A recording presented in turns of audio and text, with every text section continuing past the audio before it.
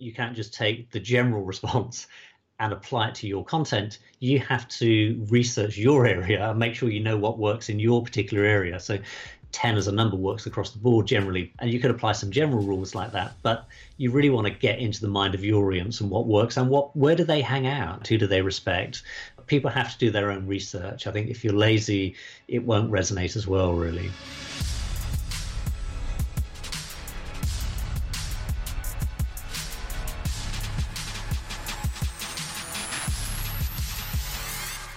Greetings everyone, my name is Julie Masters and welcome to another episode of Inside Influence, in which I delve into the minds of some of the world's most fascinating influencers or experts in influence or people who have peeked behind the curtains into an amazing world of influence to get to the bottom of what it really takes to own your voice and then amplify it to drive an industry, a conversation, a movement, or a nation.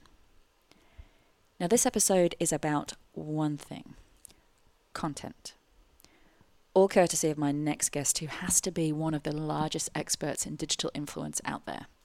Or more specifically, an expert in what makes a piece of content, whether that's a headline, a blog, a video, a social post, or an article, actually get traction. His name is Steve Rayson, and he heads up a company called BuzzSumo. Now, for those of you that haven't come across BuzzSumo before, you should. You just should. It's one of the primary tools that I use when figuring out how to help clients stand out and get cut through in their particular space. To put it in a nutshell, and the reason that I hunted Steve down and have been obsessed with him and his team's work for a long time, is that BuzzSumo analyzes millions of pieces of content every day across all major digital platforms in order to spit out what key topics, headlines, questions, and now that's important, what questions and trends are gaining the most traction, including who the key influencers are in your space. Now, to give you an example, just to geek out a little bit on the scope of the amount of data that gets crunched here, they recently analyzed 500 million Facebook posts, 100 million Facebook videos, and 100 million, again, articles. Some of the largest Facebook research studies to date, in order to figure out what posting times, types, styles, and structures got the most traction. Now, that's one hell of a lot of data and one hell of a lot of insights, some of which we dive into this conversation. Now, anyone that knows me knows, as I have said, that I can nerd out hard on stuff like this. However, there is a reason. Listen to me justify myself. If you are going to try to stand out in your industry by creating compelling content, as I know many of you that I hear from are trying to do, then you know how much time, bandwidth, money, and resources it can take. And the biggest mistake I see people making is going out there blind, trying to imagine what people want to hear from you, what they will find engaging, or worse still, just using your own preferences and tastes as a guide for want of anything better. And one of the biggest questions I get asked about digital influence and storytelling is this one: what should I post about, where, and when? And the answer I always give is, I don't know, but you should. As content creators, as storytellers on any platform, in the world of earning and keeping attention, it is your job, it is our job to find out. What are your audience interested in? What are they searching for? Where are they searching for it? How do they prefer to consume their content? What's the key to getting them to share so you can hopefully amplify your reach or maybe even go viral? Answer those questions first and you will be miles ahead of the game as an industry influencer, I promise you. So that is why I stalked Steve literally from the other side of the planet to get him on the show. That's also what we're going to be geeking out over today, using the insane amounts of data he and his team have access to in order to answer some pretty big content questions, including, what's the most compelling structure for a blog headline? Are there any specific words that reliably get the most clicks? Can we predict that? And if so, what are they? What are the absolute key things we need to know when creating compelling online video content? Are there hacks to using newer platforms like Facebook Live, Instagram Stories, now there's Instagram TV? And, a key for anyone starting out, just ignore the rest and go straight to that part.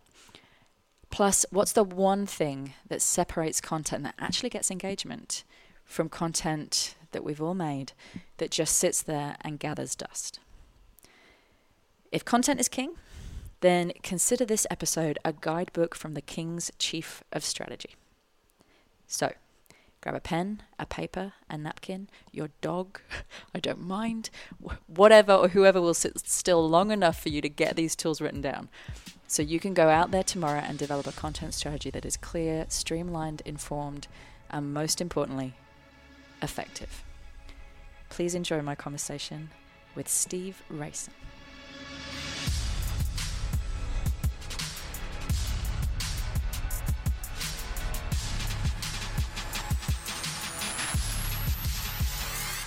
Welcome to the podcast, Steve Rayson. Hi, really good to be here.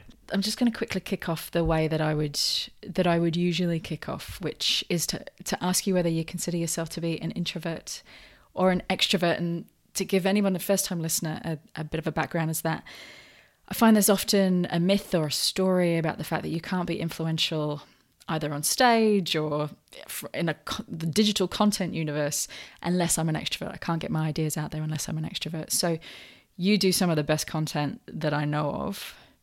What would you consider yourself to be? I think I started life as an introvert, but I suppose I have to be considered an extrovert now, given that I do the odd talks and I do webinars. I really love doing webinars because you can reach a big audience, but it's almost like one-to-one. So you don't see the huge crowd there. You might have 1,000 people on the webinar, but you're just chatting into the screen. But so I think I started as an introvert, but over time I've become more extrovert. So I actually enjoy doing webinars and I enjoy doing conferences. So I'm happy to stand on a stage. So I'm probably now be called an extrovert, I think. I really don't like small chat at parties and things. I'm not great at that. So I'm really happy to talk to people about content marketing at a party, something in detail. But, social chat I find difficult. I think I'm not naturally an extrovert. So, but in an area where I know my stuff, I'm happy to be an extrovert. Well, hopefully this is going to be the next however long of our conversation. We'll keep it in your sweet spot. So just as a brief summary as to why I asked you onto the podcast and why I was so keen to talk to you. From my perspective, what BuzzSumo does as a company and the type of intel that you collate, I think is just amazing. And how I found it was, often I would get asked by people, what should I call something? What should I call a presentation? What should I call my book? What should I call this article? What kind of language should I use? How should I pitch it? How should I position it? How can I package it? And the one thing that I would say over and over again was you need to go where the eyes and ears are of the people you're trying to reach. And you need to look at what they're engaging with, look at the language that they're using, look at the questions that they're asking. And I kept saying that same thing over and over again in full knowledge that was pretty tricky to do. Like it took a lot of work to do that. And then someone sent me BuzzSumo. And suddenly there's this tool here that not only can you now check what's the most frequently asked question in my realm or in my vertical, you can check what posts get the most engagement, who has the most following. You can look at the language that they use, all in one place. So that's why I love what it is that you guys do. And you've also taken it one step further in the intel you've managed to collate and translate for everybody. But let's just start there. What's your, hopefully, more succinct version of what BuzzSumo does? Yeah, BuzzSumo started as a fairly basic idea as trying to understand. It's really designed for content marketers. We saw content marketing was taking off. It's harder to get ads to reach and all those things. So you need some content marketing strategy. And so it was really trying to see how could we help them. And it seemed to us the obvious thing was what sort of content resonates with your audience. So you need to understand your audience. You're writing for an audience. It's like what content resonates with your audience? What type of content formats do they like? What type of headlines do they like? And as you say, I think the thing about questions is really important. What questions are they asking? What's keeping them awake at night? Because you can write the most fantastic post, but if it's not interesting to your audience, then it's a bit of a waste of time, really. So, and we saw a lot of content wasted. A lot of people spending a lot of time on good content, but it wasn't really addressing the concerns of their audience, or it wasn't reaching their audience. So the idea was quite a simple one. So it started with, let's just see what's being shared on social media. So you type in a topic, we'll show you the most shared articles on Facebook, Twitter, etc. And then we've gradually extended it to say, okay, but what's getting the most links as well? What sort of content's evergreen? So we've developed an evergreen algorithm because ideally you want your content to hang around. There's some content which is great for awareness and it spikes in a few days and then disappears again, but evergreen content just gives and gives. So we then created an evergreen algorithm, and that's one of my favorite features of the tool, just to say in my space what sort of content is evergreen. And you, after a while, you begin to see the sorts of content that's evergreen. So what is blockchain is a type of evergreen post. And so evergreen, just a quick definition of evergreen for us. Evergreen is content that consistently gets shares and links and interest from the reader and traffic over time. So maybe a post you published 2 years ago, but it consistently gets high traffic on your Google Analytics, consistently gets referred to on social media, consistently gets linked. So if you want to create some evergreen content. You won't create all evergreen content, but it just gives and gives, really, as opposed to an article you work hard on, it spikes, it disappears. That's a typical pattern. When content's published, it gets social media traction for a few days and it tends to then die generally. Evergreen content is quite a different profile. It tends to be quite consistent. So we find content that's research-based, content that has statistics in it, people then refer back to it. It's sort of reference content. People refer back to it. Or like a good What is Blockchain article, people refer back to it or link to it from an article. So we do that content. And then we started thinking about the best content really is content that answers your audience's questions. So ideally, we want to know what questions they're asking. Now, you can do that in lots of ways. You can ask your sales team what questions customers are asking. You can talk to your support desk. You can just talk to customers directly. But what we did was decided we just crawled forums. So we crawl about 200,000 forums at the moment, including the whole of Quora and Reddit, etc. And so you type in a topic, whatever that happens to be, e-learning or something, and then we'll just show you the questions that people are asking about that topic, and we group them into subtopics. And it just gives you a sense of what questions people are asking. So it's not the full picture, but it's quite a useful picture. So if you type in weddings, you see all the different questions. So wedding dresses, engagements, destination honeymoons. You see all the sorts of questions people ask, and then you can think about being the best answer to some of those questions. You won't answer all of them, but you want to really be the best answer. Google picks up really the best answer to questions. So it's not good enough being the 10th best answer. If you can only be the 10th best answer, you probably don't want to answer that question. You want to find a more niche question where you can be the best or the second best answer, because that's what will drive the traffic, really. So what is blockchain? There's already a couple of really big blockbuster articles. You wouldn't now write a what is blockchain article, because you're not going to get past those posts, really, unless you're the Financial Times or something. So you would choose a sub one, like how is blockchain being applied to my particular area or whatever it happens to be.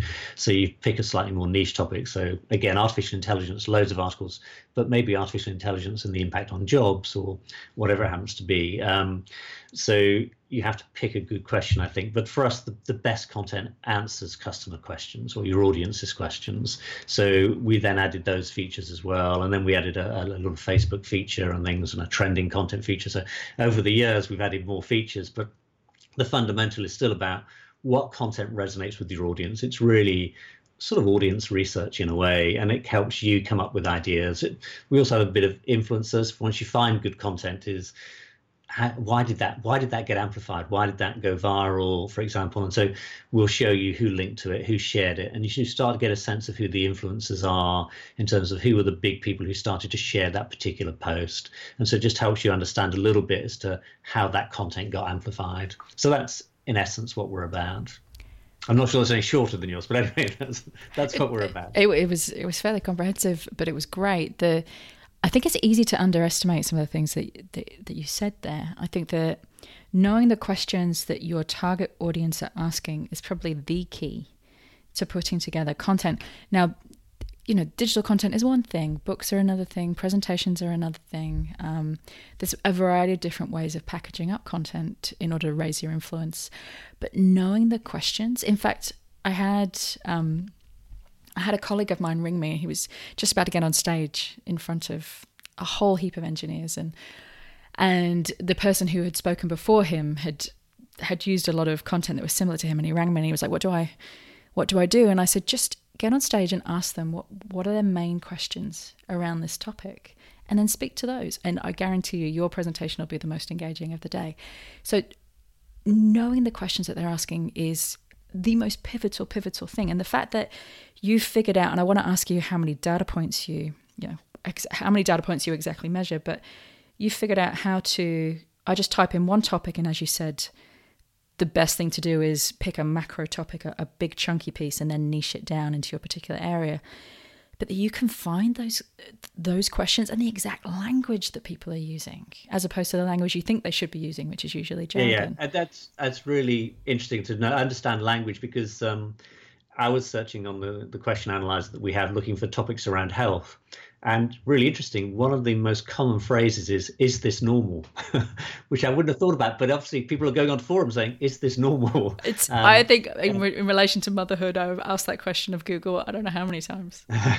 So then you can then write, headlines or teasers, etc., which play to the same words. So is understanding what words are your audience using, really. So rather than a more formal language, is this normal comes up again and again and again in the topic of health. So. Do you have any great examples of either companies or BuzzSumo as a company? Because again, your content, besides what you equip other people to be able to do, the content that you guys produce is world class.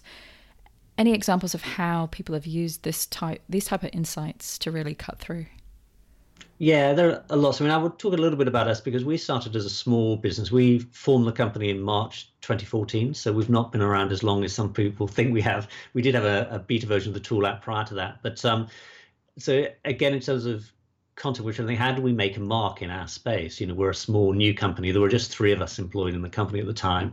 And so we again thought about what questions people in content marketing are asking, and they were asking questions about, what headlines are effective, what content works, etc. So we focused in on those, but we just thought for us it was, how do we cut through? The problem is there are 8 or 9 million blog posts published every day.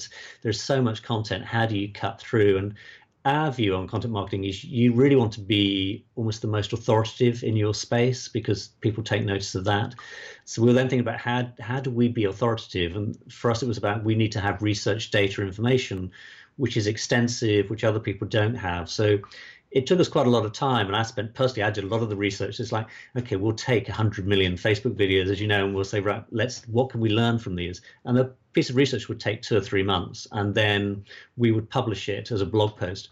And we were quite lucky as well. I think a few influencers picked up on it, but the content was then seen as quite authoritative in our space. And within literally a year or 2, we were seen as quite authoritative in the space when we publish our big research reports now. And so that was our sort of strategy, was thinking, all right, what do our audience want? They want to know what headlines work, but they don't want someone writing 7 tips to write a better headline, because it's just your opinion. And that's great, but that's just your opinion as to what works. You might have a little bit of evidence. So when we did the headlines post, again, we took 100 million headlines. We looked at how many shares they got, what were the top 2-word and 3-word phrases that were getting engagement. And that was really powerful, because people then said, okay, it's data driven. When we looked at Facebook and what was best times to post, what types of content, we took 1 billion Facebook posts, analyze those 1 billion posts. And so it was statistically quite significant in terms of what we were doing.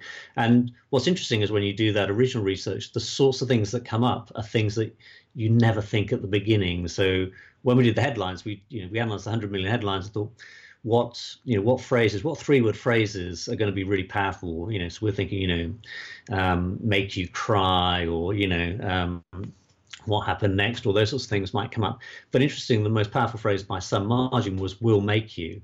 And when it came top with like twice the level of engagement. All the others, I'm thinking, we've done something wrong in the data. We need to go back and relook at the data, until you start looking then at the headlines. And what "will make you" does is it connects the content to the impact on the reader. So these tips will make you more productive. This video will make you feel happy or cry, etc.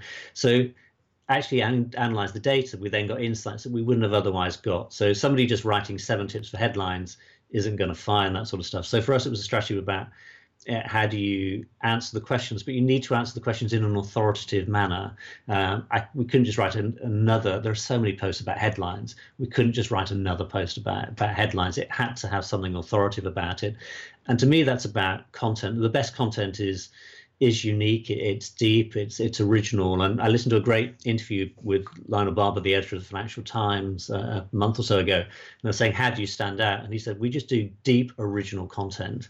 And that's expensive and hard to do. But I think in some ways to cut through and to get more evergreen content, it's got to be just, it's deep, it's unique, it's original. And there's so much content which people just write a 1 hour. In my view, you can't write a great blog post in 1 hour. You might do something on a topic and an opinion that could work well. But for most of us, we've got to do a lot of research. There's a lot of work to produce a good piece of content.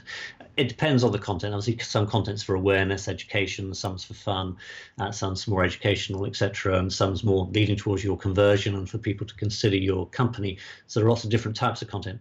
But I still think you need to be something that's original, that really adds value to the reader when they read it. And there's so much fluff content out there now. Everyone says, well, we have to write an article about AI, we have to write an article about machine learning, and it's just, if it doesn't add anything new and original, it's not really adding a lot of value to the reader. In fact, it's probably wasting their time. So that's where we came from, is we want to answer questions, but we want to answer them in a deep, authoritative manner to build our reputation. Because I'm a great believer that it's about authority in this world when there's so much content, there's so much false information and fake news. It's interesting, we're now seeing sites like the Financial Times, the New York Times, their social shares are going up, other people's are going down dramatically. Generally, social shares is going down a lot, but those big authoritative sites are doing well. And I think we're in an age where authority is going to matter a lot more now when there's just so much noise out there. So yeah, so that's an example of how we did it, which is trying to answer questions, but in an authoritative manner. And I think there are lots of other sites that do that as well. So, sites like Moz on SEO, they're well known, but they actually do good research around what works. It's authoritative content that you would trust about that particular topic, really. I'm looking at I had it in front of me, one of the main ones that you did, which was we analysed 100 million headlines. Here's what we learned, which was the research piece that you did. I'm just looking at 8,000 Facebook shares, 5,000 LinkedIn shares. I mean, you're obviously 1,000 buffer schedules. You obviously hit the nail on the head with the analytics that you had. So let's dive into one of them for a second. Let's pick on that 100 million headlines piece of research that you did, because I think that that's a good chunky piece for anybody looking to dive into content, because the headline really dictates whether we read it or whether we don't. It's the only indicator we have of how interesting something is going to be. It's worrying, but yeah, if you don't get the headline right, people may just not come to your content. You could spend hours on it, days on it, and people would literally just bypass it. So you had already mentioned that the most popular phrase, the most engaging phrase that you found by a country mile was "will make you." Something will make you something else. And it was more than twice the number of engagements than the second most popular headline, which was "This is why." What else did you learn? What else did you learn about headlines, their length, the type of language? Yeah, we learned a number of things, really. We learned that there's a lot of people saying that the headlines should be short, etc. What we found actually was longer headlines did quite better. We got quite a nice bell curve distribution. So with people getting 12 to sort of 18 words in a headline were doing particularly well, not the short 6-word ones or something. So that was interesting. And again, we just simply plotted 100 million headlines. We plotted it on a chart and we got almost a perfect bell curve, which is unusual in stats. We often get skewed distributions. So the headlines were longer than we were expecting. And I think some of the best headlines were also a bit more explanatory. There's been a tendency for clickbait headlines to tease the reader, to say, he asked for a divorce, this is what happened next. People have a natural curiosity gap, so they try to click through to that. But those headlines are really very disrespectful of the reader in a sense that it's not telling you anything really. So I think sometimes headlines that explain a bit more could be helpful. People want to click through to that. We find for our own headlines that we need to emphasize the authority. So saying we analyze 100 million headlines is to give it the authority. So rather than just saying headlines, you need to write the best headlines, you need to do X or whatever. We just thought on our post, we need to put the numbers of the amount of research we're doing in there to try and get the seriousness of this across, really. The other really interesting thing was we got big differences between the headlines that resonate on Facebook and the headlines that resonate on LinkedIn. Probably as you would expect, some are more B2C and some are more B2B. And you do get different types of headlines. People love to be entertained and amazed and stuff. And what we found is, particularly for the consumer headlines, we found that there are a number of different elements to a viral headline which you could put in. So what's the topic? Is it an in vogue topic? Is it zombies or blockchain or whatever it happens to be there, Donald Trump, etc.? But the overall thing of a headline is that a headline almost has to have promise. You're promising something in the headline, really. And BuzzFeed have done this very well in the past, where they have a number of structural elements. So what type of post is it? So it lists posts are really clear. It's 11 things or whatever. What type of content am I going to see? This is 11 videos, this is 11 quotes, etc. So it's very clear what you're going to get there. So there are structures to headlines that work, and I would say there are 4 or 5 viral forms if you really want to go wild in the sort of consumer space. They work quite well. But in B2B, we found slightly different structures work in B2B. We generally find in B2C people want to do their jobs better. So people are looking for content that helps them do their jobs better. So we find on sites like LinkedIn content such as how to do things, practical tips.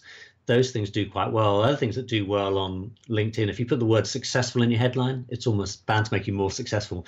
People want to be successful. And so we were finding headlines with success and successful in were doing quite well, whether that's in career terms. Also, career development articles do well on a site like LinkedIn because a lot of people are looking for career advice, etc. But people also, we find on B2B, love industry trends.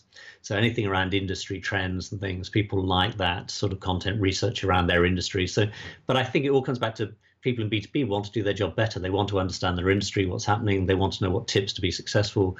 They like case studies. I think case studies are underused. I think we've seen case studies do quite well, but not many people use them that well. But I think people want to see examples of what's worked in their space. So we found quite big differences in the types of headlines that work as well. But overall, I think it is about there's some sort of promise to the headline. It has to catch people's attention and there be some promise within it.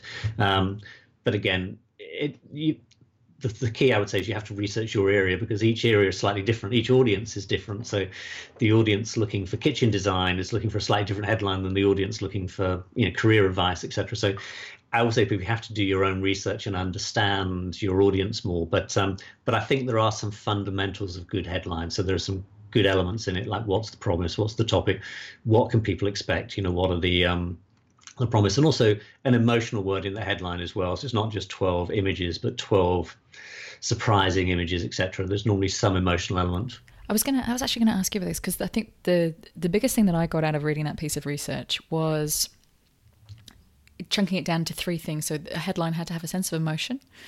Yeah. Voyeurism and tribal belonging, and those are 2 things. Now, sense of emotion I can understand. It needs to have, as you said, some kind of charismatic language in there. As opposed to 5 trends in your industry, 5 trends to help you dominate your industry. That's charismatic language that's going to get way more engagement.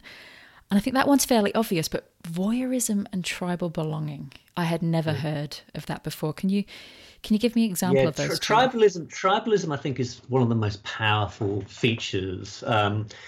We see it obviously in politics. And so what we see is that if there was an article that went out at the presidential election saying why I'm voting Trump, or there may be one saying, 5 presidents and 5 living presidents, none of them support Trump.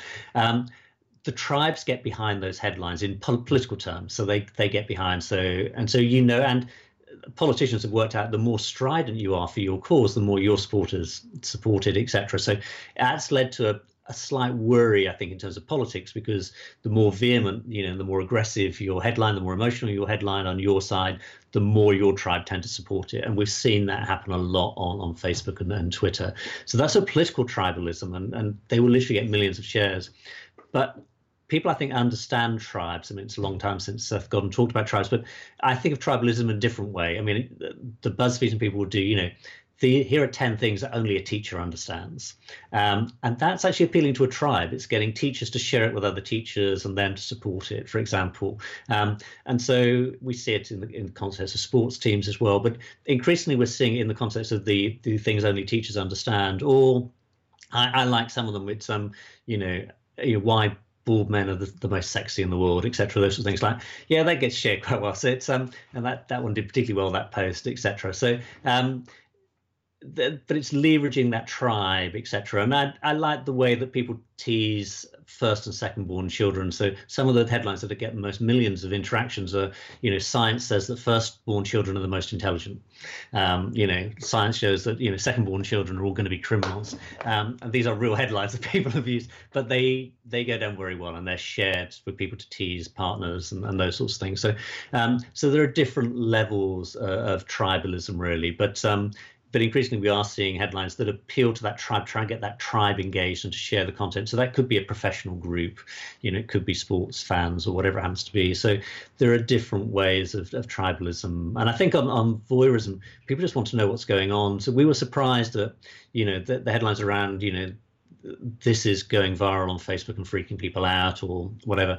People quite like to see what's trending, what is engaging other people, and then it tends to get a viral life of its own. So there's definitely an element of sort of voyeurism within that. But there's so many different types of content that do well. But once you analyze them, you sort of understand it. So, but these are all different strategies than people can use, really. I mean, Science Says, which I mentioned, that does incredibly well. People like Science Says stuff, and so people often take a research study and then they write it up, and they might write it up in a more sensational way. But when it says Science Says, or latest research says, those sorts of headlines do really well. The Evening Standard in the UK, their best headline ever, or best piece of content ever in terms of engagement, was drinking 3 glasses of champagne a day helps fight Alzheimer's disease. And it's like, okay, Science Says, and then at the end, Science Says, or Science Report shows this. That got millions of engagements. So again, there's something about that. It was a surprising research finding. So it's, again, something which intrigues people. So this is surprising. It's probably not true. It's probably buried deep in the report somewhere, but the headline was interesting. So the Science Says stuff works well as well in a headline. So science research shows.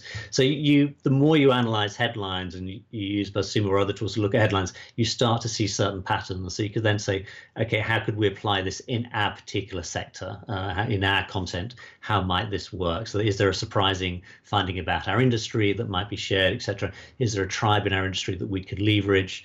The other thing is that controversial content does incredibly well, and so you can think about ways to use that. So Jeff Bullis, who lives not far from you, he's over in Sydney in Australia, he wrote a post saying, why Facebook is a waste of time for marketers. Now, he didn't believe that necessarily, but it caused lots of controversy, and it got a lot of attention, for example. So you can be controversial in your sense. If you're in an industry that sells learning management systems, you could say, why the learning management system is dead and dying, or whatever it happens to be. So you have to be careful with controversy, but it doesn't have to be like political controversy, just something that really is provoking your audience to get engagement, really. So there are lots of different strategies you can use with your headlines and your content. Random question that I have a theory about, but I'm not going to tell you my theory until you answer it. With numbers, when you said lists still perform pretty well.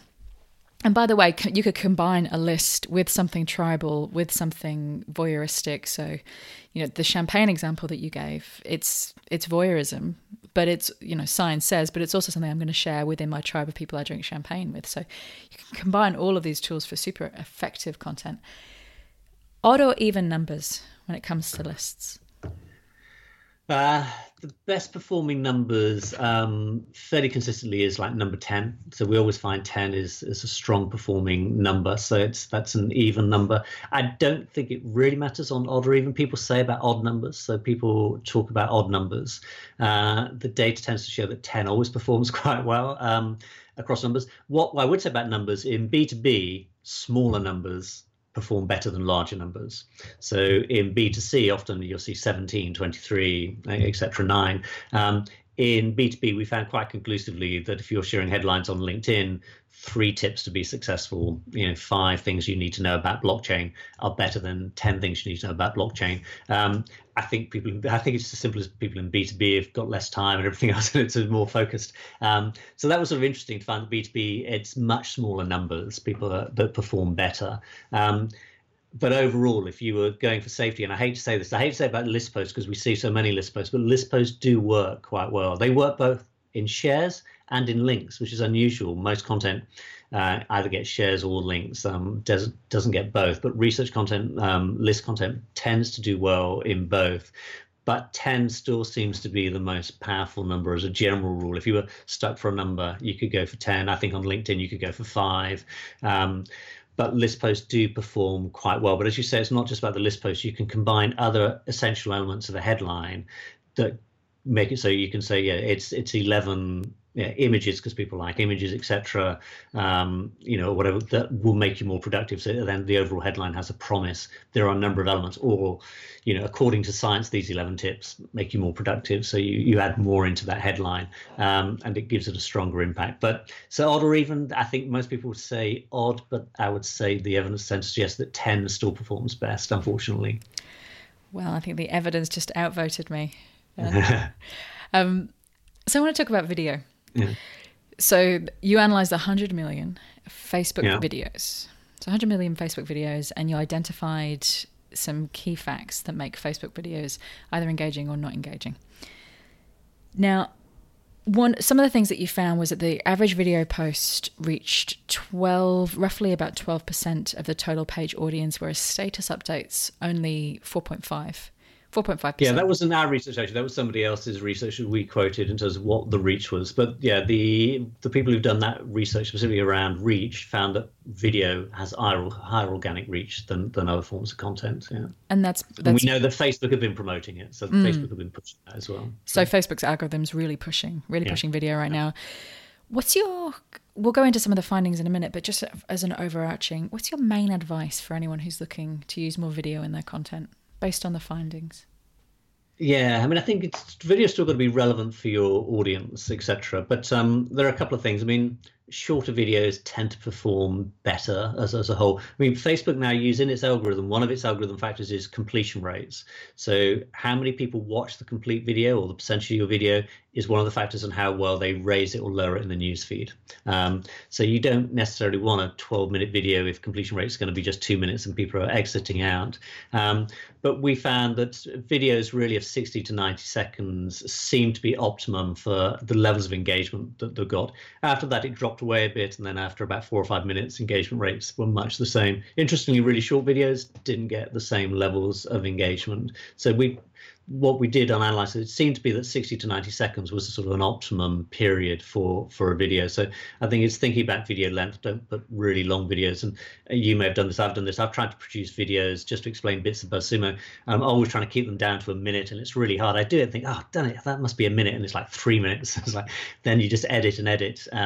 And I think you have to edit. Conciseness matters. It's good for audiences generally. I mean, it's like that old Pascal quote that, I would have written you a shorter letter, but I didn't have the time. It's hard to edit and take time to make things more punchy. So yeah, I would definitely think about short videos. I also think the other interesting thing that people didn't pick up from our study was some of the best videos were the videos that had virtually no introduction to them. I like people like Red Bull. Some of their best videos just said, want to see something weird? Here's the video. And they just want to see something weird. That was it. Then there was the video. Some people write paragraphs of text, and it's just, I think you just want people in the video. You don't want to begin them read lots of text necessarily. And so by intro text, you don't mean edited into the video, you mean actually? No, the intro text on the Facebook post. On the Facebook post. Itself. Yeah. I'm always amazed at the popularity of review videos. I was on holiday recently, and I was at the gym, and there was a lady running while watching a video on her iPhone, and the video she was watching was somebody reviewing handbags. But that was fascinating enough. But what was even more fascinating to me is that she was watching it. It was obviously not in her native language. And so it was subtitled. And so she was reading the subtitles as she ran. And for kids, I know my daughter watches some of them. There are kids that are reviewing their toys or reviewing a new book, getting millions and millions of hits. Have you seen much of a rise of this review trend? Yeah. I mean, some of the really big YouTube stars recently were just reviewing video games. Well, look at PewDiePie. Yeah. They were just watching him play video games. So it's so that's interesting. But fashion's another big topic. I mean, fashion does very well. Although I think a lot of that's migrating to Instagram rather than to Facebook at the moment. But it's sort of interesting it's really interesting how the different platforms interplay. And I say this to people as well. We talk a lot about Facebook, but there depends on your audience. So Reddit's a great platform, but it's 70% male. Mainly under 35, I think about 60% under 25. So if you're trying to reach a young male audience, actually Reddit is quite a good audience. Pinterest is really good. Pinterest is, after Facebook, the second biggest driver of traffic, and it's closing that gap with Facebook quite considerably. But Pinterest, they say about 80% of the pins are made by women, and according to Pew Research, something like 92% of all pins that are placed. So 80% of people on the platform are women, but some 92% of pins made are made by women. So again, that's a different audience profile to Reddit, and it's a different audience profile to Twitter, which is more 50-50.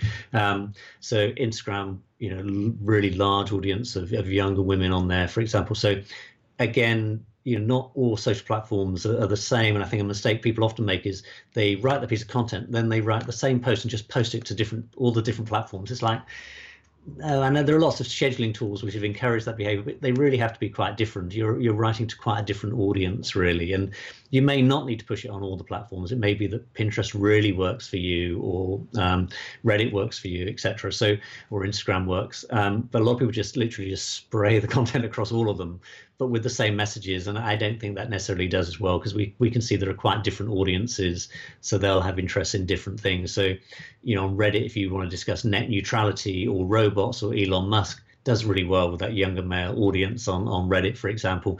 Probably wouldn't do so well on Pinterest. But if you want to write about kitchen design, then Pinterest is a great place to be, or DIY tips. And that's the thing about headlines that work. We found that one of the interesting things about headlines was some headlines worked on Facebook, didn't work on other platforms, and vice versa. So there was one about on a budget. So on a budget was a phrase. We looked at the top and worst performing headlines on Facebook, and one of the worst phrases on Facebook was on a budget. And I think that's probably just because of context. People weren't going to Facebook to look for tips on a budget, whereas on Pinterest, on a budget was one of the best performing headline phrases. And I think that's because we were looking at household tips, DIY tips, bathroom tips on a budget. And so I think, again, it's about context. What are people going to those platforms? And Facebook people may be doing more entertainment and those sorts of things on Facebook platform, whereas Pinterest had quite a different context. So again, this is why I was worry, and I was saying in my articles, you can't just take the general response and apply it to your content. You have to research your area and make sure you know what works in your particular area. So, we'll make use a good general one, but what really resonates with your audience. 10 as a number works across the board generally, and you could apply some general rules like that, but you really want to get into the mind of your audience and what works and where do they hang out? I mean, where do they hang out? Who do they respect, etc. So everything comes down to me, and my main sort of tip is you have to understand your audience. I don't know your audience necessarily in terms of who you're writing for, but I can tell you the sorts of things you need to look for in order to be able to understand what resonates with them. But people have to do their own research. I think if you're lazy, it won't resonate as well, really. The next question that I seem to get asked a lot at the moment is, how perfect does video need to be? Can you literally just do, you and an iPhone, or if you're in the HR department of a large corporate, quickly just do a behind the scenes, a voyeuristic post around this is what's going on in HR today? Or do you need the production, the lighting, perfect words? It depends on the video and what it's for, but actually I think people are very forgiving of low fidelity video these days. They're used to it. They're used to iPhone video. I would say, if you are shooting something, if you're going to do a talking head, then you still need to have reasonably good lighting, etc., good microphone, all those sorts of things, and you would caption it. So there's still work to be done on the video. But I think increasingly people like, and are happy with low fidelity video. And in some ways it can come across as more authentic. I think some of the slicker big consultancy videos, they don't gel with people. People are not going to share some of those really big high production value videos from a big consultancy or accountancy firm. Whereas they might share something from, an insider tip about what's really happening behind the scenes or something. So I think the great thing is it's sort of never been easier to create content. You can create video content that people will engage with. It could be a Skype chat or whatever it happens to be, but you can create that quite quickly in a way you couldn't have done before. You would have to have lighting engineers, sound engineers. The technology is better, of course, but you can use iPhone and other video. And I think people like it. People like the behind the scenes, that, as you said before, about revealing behind the curtain. People often like the behind the scenes stuff. Some the stuff I watch at conferences is not necessarily just the big speeches, but people saying, yeah, I met so-and-so and this was what was being talked about at the conference. And those sorts of views are much more interesting to me sometimes than the formal stuff. And I think videos can be a bit too glitzy. I think this sort of generation, the millennium generation that's come through, are much more sensitive and aware, and I think can judge content much better. So before those big flash videos, I don't think they necessarily work as well as they used to. But people still like to see amazing and surprising stuff. If you go to the Red Bull site, Facebook page, their videos, they show some fantastic, highly produced content, but they're generally showing quite amazing things of, plane races or whatever it happens to be. So people still like to be amazed and surprised, really. Actually, one of the most compelling pieces of content that I've seen recently, I was doing some research for an insurance company of what would be compelling from a messaging point of view for their audiences. And I found this video, and it was by an insurance agent in the USA. And she wasn't extroverted at all. She was very quiet. She was probably in her 50s, and it was just her and a white background. And it was called The Best and the Worst Day of My Career. And it was about, she had insured this young man with a young family, and he had passed away in a plane crash. And it was 3 minutes of her just talking about what had happened, what she had done as a response, how she had supported his family. And you could see she was genuine. It was genuinely the worst day of her career, and also the impact that she got to have on a grieving family made it one of the most fulfilling days of her career. But that took something that would usually, a behind the scenes moment that you would usually, life insurance. It's not that interesting. Yeah. And just propelled it into, I would have, if I lived in the States, I would have had my life insurance with her in a minute. Yeah, because it's authentic, it's genuine, but it's also, it's a story. I mean, the other thing we haven't talked about is stories. The stories are really powerful. People like stories, and she's really taken a story there and elevated it because it's authentic, it's genuine, has emotion, but it's fundamentally a story. And so, stories work really well. So again, we also talk about finding stories in your content as well. What story are you telling? What makes a compelling story when it comes to digital content? Yeah, there's so many different types of story, really. I think people do find things as surprising, emotional stories. We focus a lot just on data, but even data, you can tell so many different types of stories with data. So what are the trends? Trends tend to be a story. Who's leading? What's the league table is a story. Is somebody falling behind in a league table, for example? Some statistics that are surprising is a story. So it's always trying to find the story that appeals to your audience. But I think there are certain sort of story arcs or narratives that are quite popular, good against bad, those sorts of things. So there are sort of common ones. But I think in our context, when we even look at data, we think of at least probably 5 main story types we tell with data, say trends, league tables, surprising data, counterintuitive data, for example, and sort of correlation causation data in lots of ways, so do changing laws change, do changing gun laws change, gun deaths or things, what does the data show?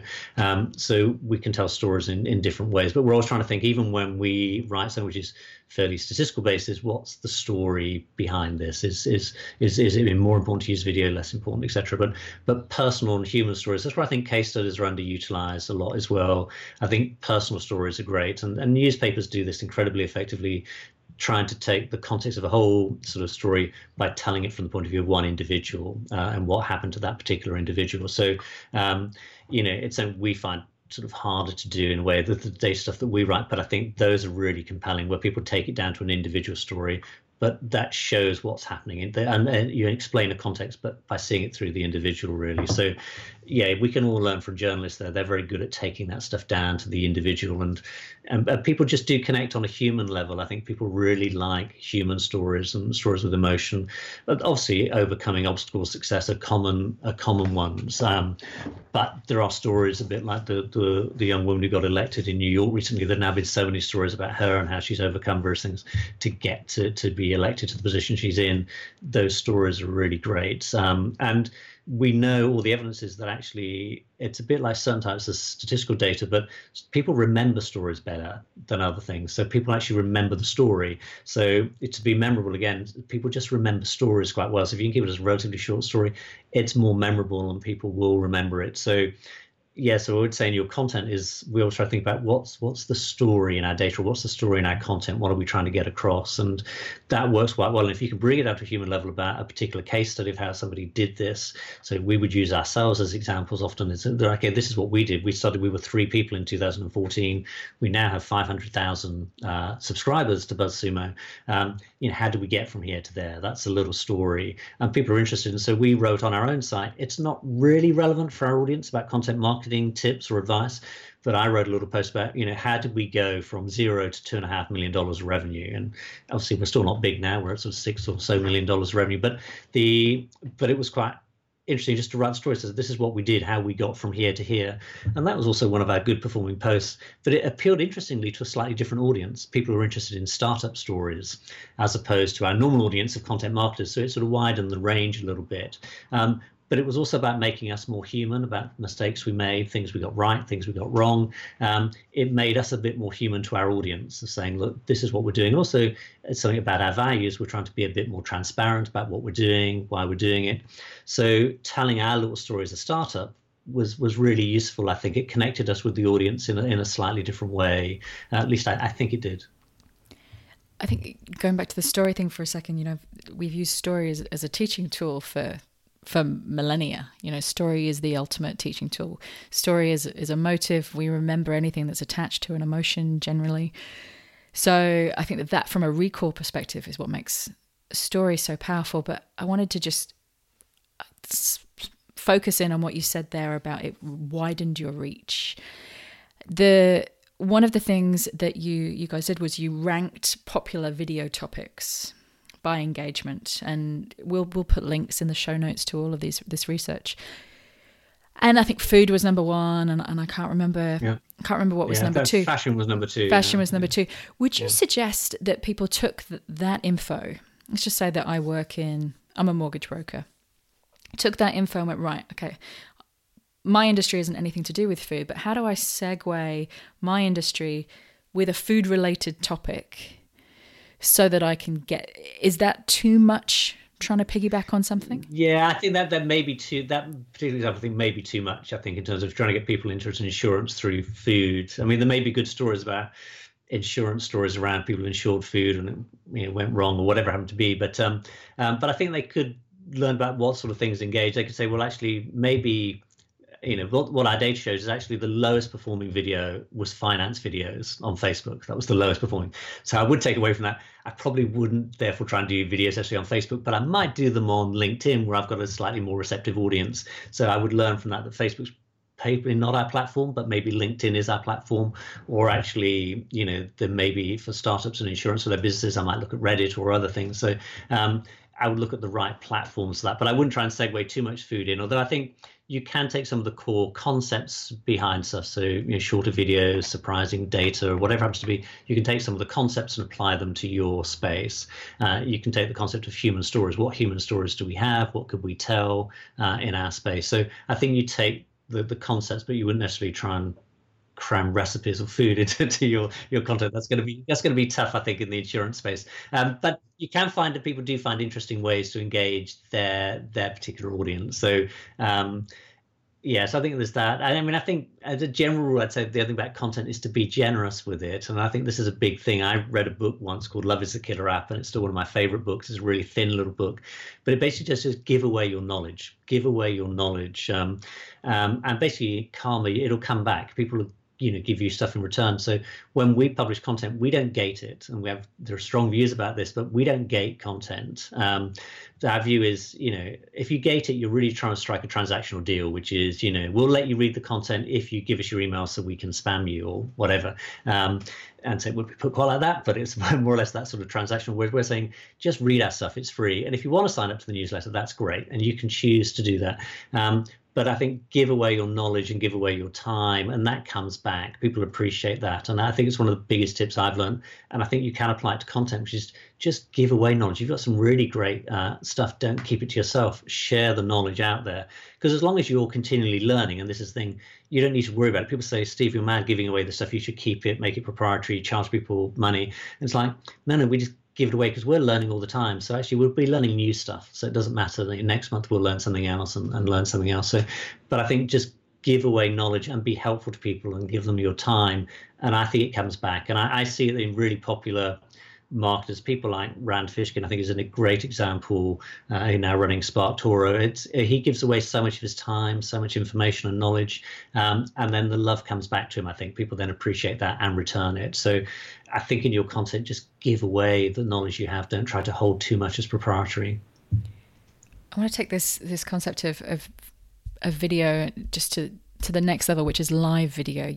I think it's a quote from one of your research reports that Facebook's head of video announced that 20% of all Facebook videos are broadcast live. And the daily watch time for live videos has quadrupled in the past year, which, as you said, is partly due to the algorithms that Facebook are putting in place to prioritize live video over anything else. What's the smartest way for people to start utilizing Facebook Live or live video in general? Yeah, I mean, I have a couple of people I know who do this very well. So Ian Anderson Gray, for example, runs us, and Julia Bramble, they run a little Facebook show now every Monday afternoon, a little Facebook Live. And I think they've got it down to, they've targeted their audience quite well. They've set it at a time which is useful to their audience, but they have scheduled it. So there's this regular session. So I think it's 2:00 every Monday. They have a regular session. I mean, obviously it does well because Facebook promote it when your friends are live. They push it live so you can see it. It's got a higher sort of profile.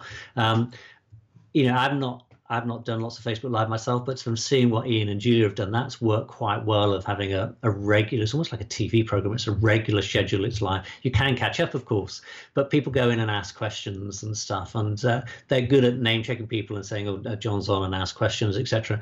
So they use, I suppose, features of live, which is people can ask questions and things like that, which is just a broadcast video afterwards they couldn't do. So they use those features quite well of making it engaging. So they do Facebook Live questions where people can ask about things. So they do a little presentation, but people can ask and engage. And it's a lot of it's about engagement. And that seems to have worked quite well for them. So I don't personally, I was on their Facebook Live recently, and I've been on other Facebook Lives, but I don't run many of my own. So it's difficult for me to comment in detail, but that seems to have worked very well for them and established their brand. But I think a lot of it was about using the features of live, so that the fact that people could ask questions and engage, because otherwise, if you're just going to broadcast, it could just be a broadcast video anyway, really. So I think they used that element of live and spontaneity. And other way I've seen it used well, I mean, Mike Stelzner at Social Media Examiner uses it incredibly well. And he broke stories when there were some news stories and stuff. He actually broke Facebook Live video, and he ran a quick Facebook Live, and it did incredibly well. But it was a breaking news. So he used it almost in the context of a journalist would use it. It was like, okay, this is the latest stuff, and it was Facebook Live, and suddenly somebody shared it, and it popped up on my video feed, etc. But that was using live in the context of really being live. This is a sort of breaking story, really, something we've just learned. And so, yeah, he did incredibly well. And then as a consequence, he actually got invited onto the BBC and other people to answer questions on stuff, because it went so viral, that particular video, really. So, yeah, they did incredibly well. So I think trying to use it where it makes sense to use it. So it's not just a broadcast video, really. So basically the old school rules of what made TV engaging still apply. You know, the live news feed, the behind the curtains, the regular time, so I know when to tune in. Yeah, I think if you're going to use live, that seems to make sense. It's either breaking or it's something that's scheduled there in terms of like a regular slot. So and these things may change again when Facebook changes the algorithm, etc. Who knows? But Facebook Live, we've known, because they promote it and they encourage it. It tells you when your friends are live, for example, they get more engagement typically than the standard ones. And I think you also said that unlike the other video, the optimum length for a Facebook Live is about 20 minutes. So not 60 to 90 seconds. We're back to kind of deep form, authoritative content there. Yeah, because if you're going to engage people and ask questions and explain the topic, etc., it can't be the 60 to 90 seconds. So, yeah, a video that you're just going to publish out and get people to engage with, 60 to 90 seconds, probably ideal length for that. But if it's Facebook Live, then as you say, we tended to find that actually, you know, up until sort of, 3, 4, 5 minutes, you got more engagement at that length than if it was too short. Because it gave people time to come in to comment, and Facebook Live videos generally attract higher numbers of comments, etc. So, Yeah, so Facebook Live, the length is completely different. And then the problem with that is then when you try and publish it as a normal video afterwards, if you just want people to watch it, it's going to be on the long side. So yes, it's short video if it's going to be not live, and it's slightly longer, 4 or 5 minutes if it's going to be, or at least 4 or 5 minutes. And sometimes they go on 20 minutes and longer if you really get the engaged audience. But you need the time to engage your audience, really. So it's not going to be a super short, really, unless potentially it's just a breaking news story. It's a topic that I'm learning about now, and I know very little about. And I had a friend who did a Facebook Live probably a couple of days ago, and he was saying to me, he said, I've got 7,000 fans, and I promoted it the best way that I knew how, and even then I only got 7 people watching, and I'm pretty sure one of those was me and 2 of those were the tech people I had in the background. And I honestly didn't know what to suggest or what even to ask him. What would you have suggested, or what questions would you have asked him? Yeah, I don't know. I mean, there's an issue of when's a good time for your audience and stuff as well, because it's live. You're expecting to get their attention. I would also say, those 7 people could be good people if they're potential customers, etc. So it's reaching 7 people can still be quite good, really. So it depends what you're trying to achieve with the video as well. I think it's a bit like content, which we haven't discussed, but creating content is one thing, but it's only half the job. The other half of the job is promotion. You have to promote your content. You can't expect people to find it, even if you're well known, because people are so busy. There's so much content. You're competing for attention, which is really, really hard. And so I would say to people, you need to spend at least the same amount of time promoting your content as creating it. So that means, when we did the headlines post, it did well, but it didn't do well by accident. We primed journalists in advance. We'd sent journalists copies of the research before we said, well, it's embargoed, we're going to release it in a typical standard sort of way. We interviewed various influencers who included their views on the results in the content, because we knew they would then share it. We lined up Facebook ads to promote it, that particular piece of content. So we had a whole strategy to promote each piece of content. And I think every piece of content needs a promotion strategy. And the same will be true of your Facebook Live videos. You're going to need to promote it. Do people know it's coming? Are people waiting for it, ready for it? If no one's ready and waiting for you, whether it's a Facebook Live video or piece of content, that's not good. I think you've not prepared the ground. People need to know this is coming, and then they're waiting for it. They want to see it, or they want to read that content. So promotion is everything, really. And we haven't got time to go through it, but there are lots of different ways of promoting content. The way you use influencers to promote content, the way you can use sort of paid ads, for example, the way you use journalists. Journalists, I think, are still underrated, really powerful. We had one person on the New York Times who was interested in headlines, and we knew this, and we contacted him. He tweeted about the headlines piece, but because his audience were interested in headlines, I think that one tweet got 600 retweets. So that's really powerful, but it wasn't because it was him necessarily, but his audience was interested in the topic that we were pushing. And so that all takes quite a lot of preparation. So you can't just write the content, click publish as people do, and then it's just a waste of time. You just wasted your time. You create this content, no one's going to read it. You've got to have a promotion strategy to get people to engage with that content and where you're going to promote it. You may be just answering some of those questions on Quora that are relevant to the article that you've written and pushing it that way. I say it could be ads, etc. It could be different types of influencers. You use your own email list for sure. What really drives our content is our own email list. We have an email list of people who want access to our research. When we mail them, the traffic really spikes. So you need a strategy to promote your content. And so that would apply equally to your Facebook Live video or a piece of content. You've got to promote what you're doing, and it not be a surprise to people that you've published something. So I'm going to finish. I want to finish with just with one question, which is, there's so many different areas we could have taken this. I wanted to focus more on video and on headlines, just because I think it's some of the questions that come up the most frequently. But if there's one thing, if I could put in front of you everybody that you wanted to reach, everybody that BuzzSumo wanted to influence with all the data and analytics that you have, what's the one thing you would want them to know about creating engaging quality content?